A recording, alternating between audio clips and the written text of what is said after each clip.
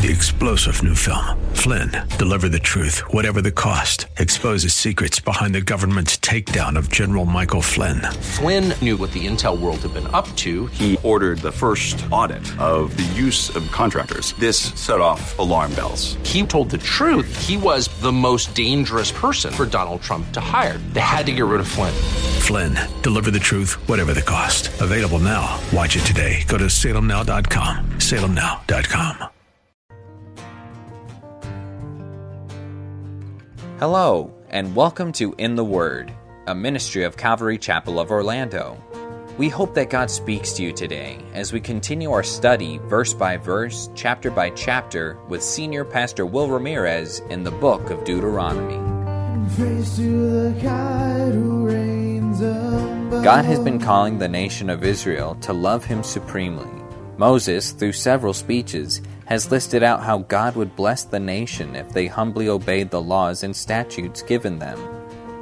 They were to be a unique people, wholly devoted to God in everything they did. God desired them to walk close with Him and to not forget their covenant when they enter the Promised Land.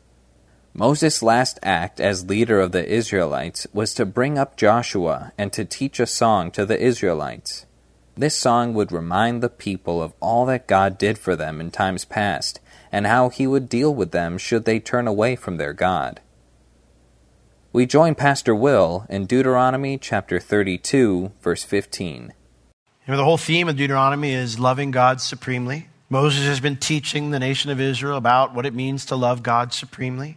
But now Moses' final task from God was to teach Israel a song to remind them not to stray from God and how to fix things if they did. Him and Joshua would teach this song to them over and over and over again until they could sing it on their own, so that after he was gone, this would be something they would pass on to their own children and their children's children, so that Israel would know this song in such a way that it would always serve as this reminder, this warning and this education of not to go astray and what to do to fix it if they did.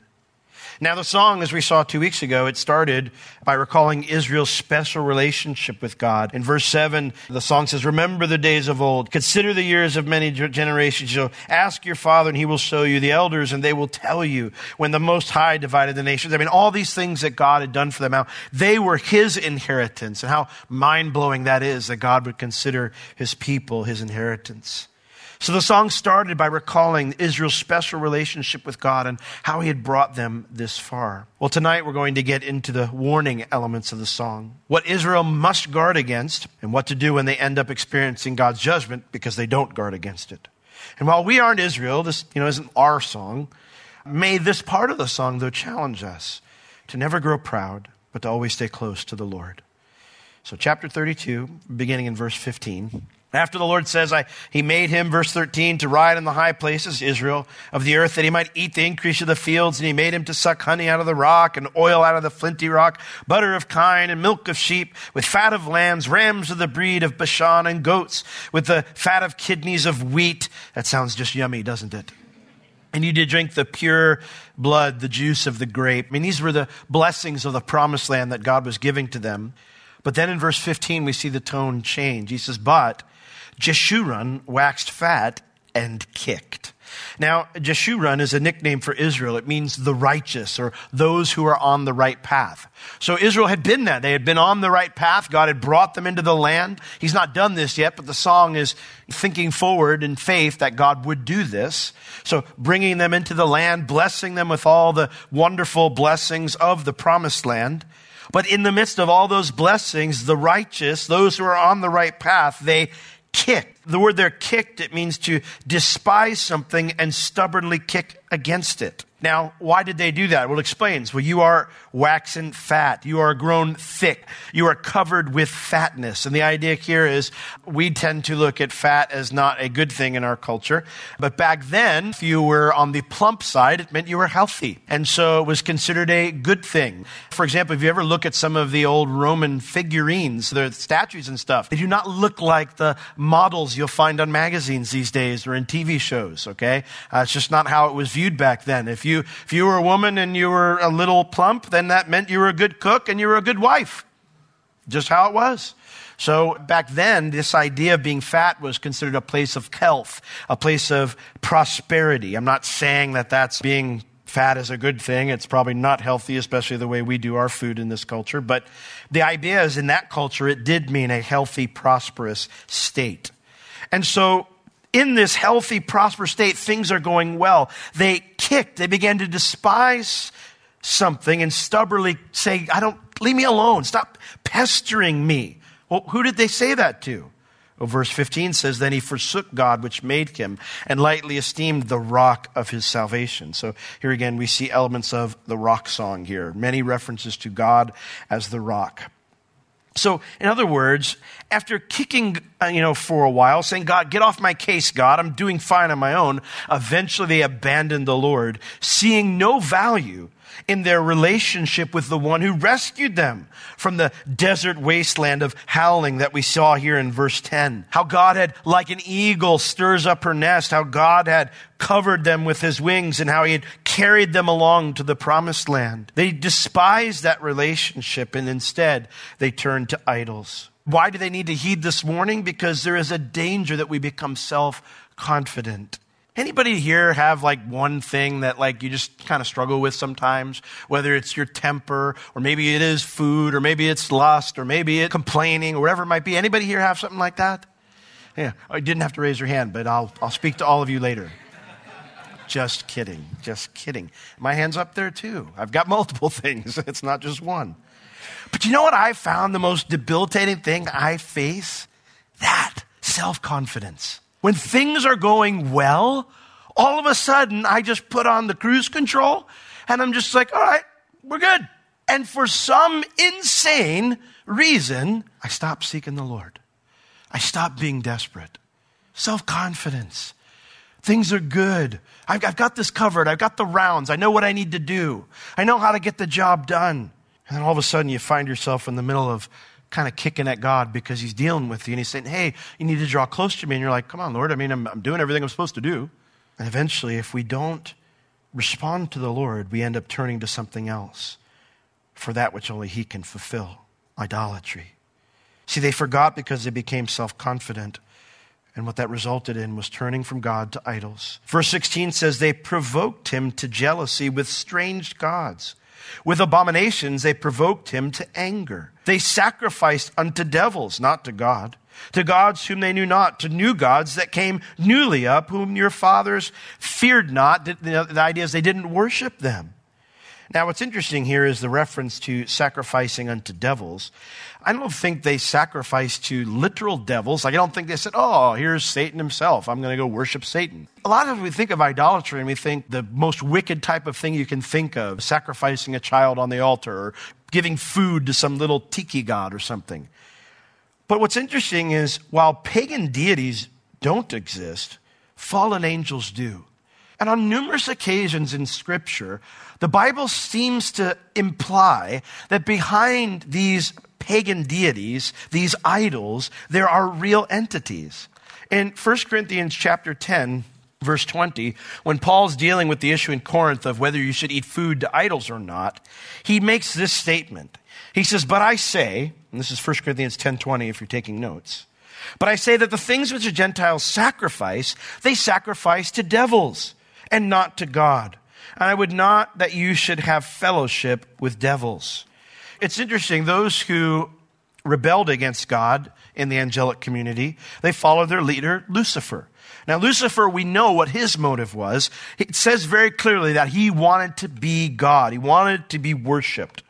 So is it any wonder that his followers, those who are with him, the fallen angels, that they would dress themselves as deities and garner worshipers?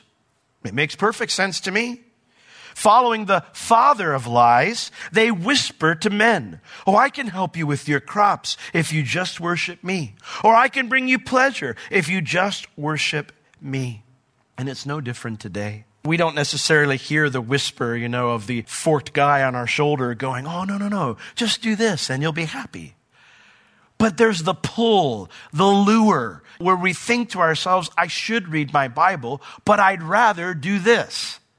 And the pull and the lure of doing that is the subtlety of our enemy. maybe you don't, but I know my struggle is that I see the little carrot out there and I'm like, ooh, yum. And I start nipping at it. And of course, what's he doing? He's yanking it up and yanking it up and yanking it up. And I keep nipping at it. And all the while, the Lord's going, don't chase the carrot. There is no carrot. But I'm going, no, I'm not chasing the carrot, Lord. I'm just enjoying myself for a little bit. Or I'm just, taking a break. I'll get to the word, or I'll get to prayer. I'll get to serving others. I'll get to leading my family. I'll get to sharing my faith. And by listening to these lies and following these other gods, Israel acts very foolishly. Because the reality is, like I said, the carrot's not really there. Those demons, they can't follow through on their promises. Only the rock can do that. It says that they lightly esteemed the rock of their salvation. And then it mentions here, they followed these gods that their fathers didn't know, never worshipped. It says in verse 18, of the rock that begot thee, thou art unmindful, and hast forgotten God that formed you. It's interesting, the word forgotten there, it doesn't mean that you don't remember him. It means to neglect, to not pay attention to not give your time and your energy to. Why would a person give their time and energy to a demon when the Lord birthed them? Through neglect. It's not like all of a sudden, and I realize that some of us may have gone through experiences that we become angry at God. I get that. I get that happens. That's not what Moses is dealing with here. The idea is that we begin to neglect the Lord so much that he's no longer a priority to us. We no longer love him. He's just part of our lives rather than the king of our lives. It's through neglect that we would give our time and energy to worship instigated by a demon, or committing our lives to something unholy when it's the Lord who birthed us. See, over time, it's easy to neglect the Lord. But here's the kicker. When I neglect my relationship with God, I simply can't go around empty. We're not wired that way. We don't function that way. I am designed to worship. I remember I was explaining to one of my coworkers at one point in time, and he was an interesting cat. His nickname was Sin. And he would always constantly go, I don't serve anybody, I serve myself. I explained to him, that's wonderful to say. I mean, we hear people say things like that all the time. I don't worship anything. I just serve, I serve me. I do what I want. Nobody controls me. And you just kind of want to chuckle, and you're like, yeah, as you nibble at the carrot on the string. We are made to worship. We're wired to give our lives to something. Now, you can say you worship yourself, or you serve yourself, or whatever. That's how you work it. But have you ever noticed how our body works? Like, if you decide, I need to fast, or I need to pray, it's like your body all gung-ho about that. If you need to sacrifice some time to do something, there's a part of you inside that goes, no, I need to do this. Is your body all warmed up to that idea? Like, you're like, oh man, I got to go help somebody out. I got to go help moving.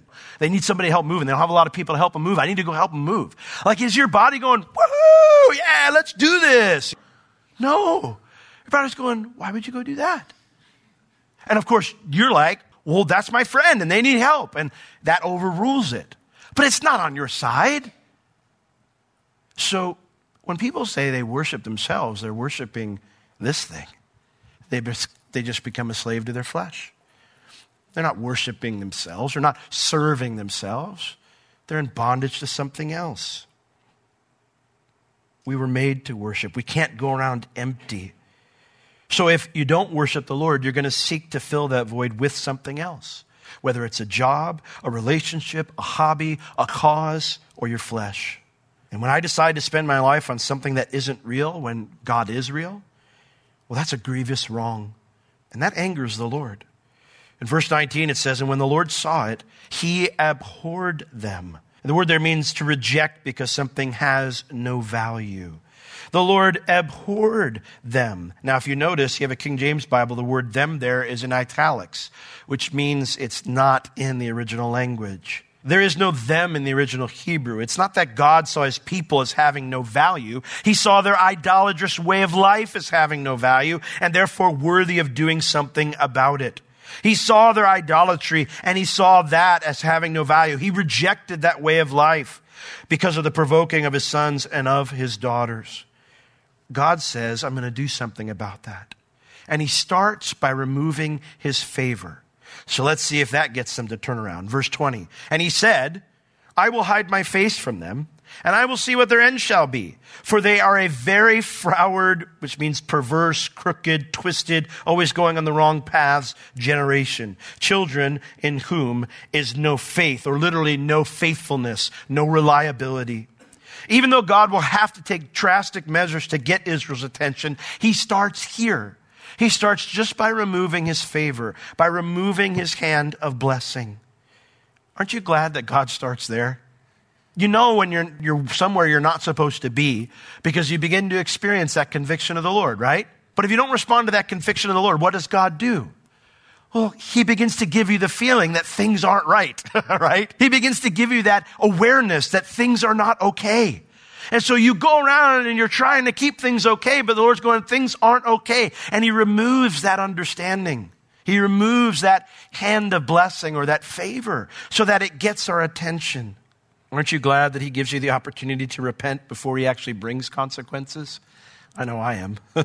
Now, if that doesn't work, then the Lord will begin to prosper other nations around Israel to get their attention. He goes, okay, I won't just remove my hand of blessing. I'll put it on someone else. Verse 21, he says, they have moved me to jealousy with that which is not God. They have provoked me to anger with their vanities, their idols. So I will move them to jealousy with those which are not a people. I will provoke them to anger with a foolish nation. It's interesting. The Lord says he's moved to jealousy. The word there means to be angry because you desire exclusivity in a relationship. God desires exclusivity in our relationship with him. He doesn't want to share. And I don't blame him. Why would he want to share with someone who means harm towards us? Someone who seeks to kill, steal, and destroy? Would you want to share with that? I wouldn't want to share my loved ones with someone who had that intent toward them. So God doesn't want to either. He wants us all to himself. And so he is angry. He is moved to jealousy by their idols. And so he says, I'll move them to jealousy with those which are not a people. I'll provoke them to anger with a foolish nation. The idea here means those who are not God's covenant people, those who do not have God's word. For a fire, verse 22, is kindled in my anger, and it shall burn unto the lowest hell. In other words, there is no escape from my judgment. And it shall consume the earth with their increase and set on fire the foundations of the mountains. The Lord says, I will remove my hand of blessing. I will put it on someone else. And so you will begin to experience defeat at their hands.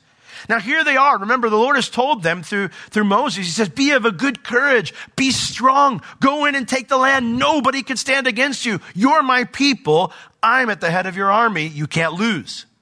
That's God's promise. So now all of a sudden, Israel's not experiencing God's blessing. Now it's on their enemies, and their enemies are defeating them in battle. There's only one way that they can be defeated in battle, and it's if God is not with them. So this is supposed to bring that awareness to them, that there's nowhere you can run, there's nowhere you can hide. I'm trying to get your attention. Now, if that doesn't work, then the Lord will turn up the heat even more. Verse 23. I will heap or add to or increase mischiefs upon them. It means calamities, just bad things will keep happening. I will spend my arrows upon them. It means I'm going to empty the quiver. If I can't get their attention through removing my favor, if I can't get their attention through putting it on someone else, he says, then I will have to hold nothing back. I will have to empty my quiver. And thus begins now a long line of horrible judgments that God will bring upon the nation. Verse 24, they shall be burnt with hunger. They shall be devoured with burning heat and with bitter destruction. I will also send the teeth of beasts upon them with the poisons of serpents of the dust. It'll be the sword without and terror within. It shall destroy both the young man and the virgin, the suckling also with the man of gray hairs. Now, at this point, you would say, well, that sounds like the end, right? I mean, God's got to be done with them, but not entirely. Even in this, the Lord is merciful, but not for the reason we might think. Verse 26, he says, I said I would scatter them into corners. I would make the remembrance of them to cease among men. He says, I told Israel I'd wipe them out. But the Lord says, I won't, and here's why. Verse 27. Were it not that I feared the wrath of the enemy, lest their adversaries should behave themselves strangely, and lest they should say, our hand is high, and the Lord has not done all of this. Powerful. God isn't afraid of anybody. The Lord says, were it not that I feared? I mean, God doesn't have fear of anybody. But the point here is that God's not afraid of people, but he was concerned that wiping out Israel would create an arrogance and a scorn for him among the pagans that he used to judge Israel. Why? Because they don't have his word. They are ignorant of truth. In verse 28, for they are a nation void of counsel, neither is there any understanding in them. Oh, that they were wise, that they understood this, that they would consider their latter end. For how should one chase 1,000 and two put 1,000 to flight, except their rock had sold them and the Lord had shut them up?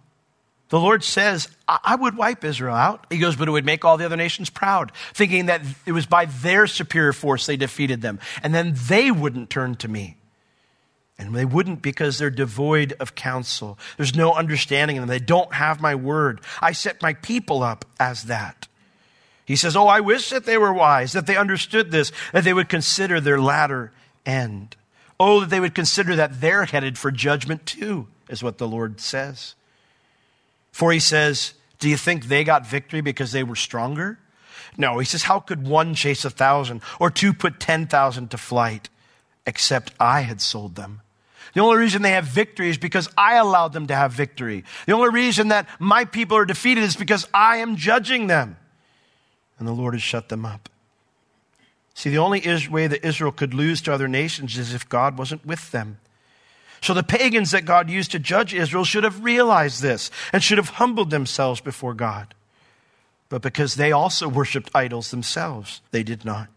Verse 31, for their rock is not as our rock, even our enemies themselves being judges. For their vine is of the vine of Sodom and of the fields of Gomorrah. Their grapes are grapes of gall. Their clusters are bitter. Their wine is the poison of dragons and the cruel venom of asps. Pagan nations, they lived for themselves, seeking happiness in the pursuit of their own ways, but never finding it. So just as Israel provoked God to wrath, these pagan nations have also stored up God's wrath. And so God must deal with them and rescue his people. Now, why does God make this point? 2 or 3 ideas here. Number one, none of us should ever become prideful. At some point, the church became very disdainful of the Jewish people. There's a past there. The earliest persecutors of the church were the Jewish people. Most of them were Jews themselves that were being persecuted. But after a time, the church became predominantly Gentile, less Jewish. And then over time, they became more influential than the Jewish people. And there was a little bit of payback. Now, is that biblical? No, that's horribly unbiblical. But at some point, the church began to think, well, we're superior. God picked us because we're better. Ignoring the fact that we have a whole chapter in the book of Romans that reminds us not to do that. Do not boast against the branch because he was lopped off, because you've been grafted in as a wild branch. So if you could be grafted into the tree as a wild branch, how much more could the natural branch be put back in? You're no better than they are. God, he spares Israel, number one, to remind us that we should never think we're hot stuff. We should never think we're superior to anyone else. If people have the impression of you as a Christian, well, you just think you're the only one who does things right, you might want to re-examine your heart. People shouldn't have that opinion of us. We should be transparent with our own failures, and certainly with our own asking for forgiveness. We are no different from anyone who does not know God. We could never deserve the blessing of knowing God and to be known by him. We certainly did not earn it. It is a gift given to us through faith in Jesus Christ because of God's mercy and grace. We must remember this in the highs and lows of life. God is good. It is his nature. There is nothing we can add to or diminish from all that he is and does. If you have any spiritual or physical needs, please contact us. We would love to pray for you and assist you in any way we can. You can reach us at Calvary Chapel Orlando, at 407-523-0800 during our office hours Tuesday through Friday, 9 a.m. to 4 p.m. This has been In the Word with Pastor Will, a ministry of Calvary Chapel Orlando. You can listen to all of Pastor Will's sermons and find other valuable resources online at www.calvarychapelorlando.com or on the Calvary Chapel Orlando app, available on iTunes and Google Play. Thank you for joining us today. We will see you next time as we continue to learn, walk, and live in the Word.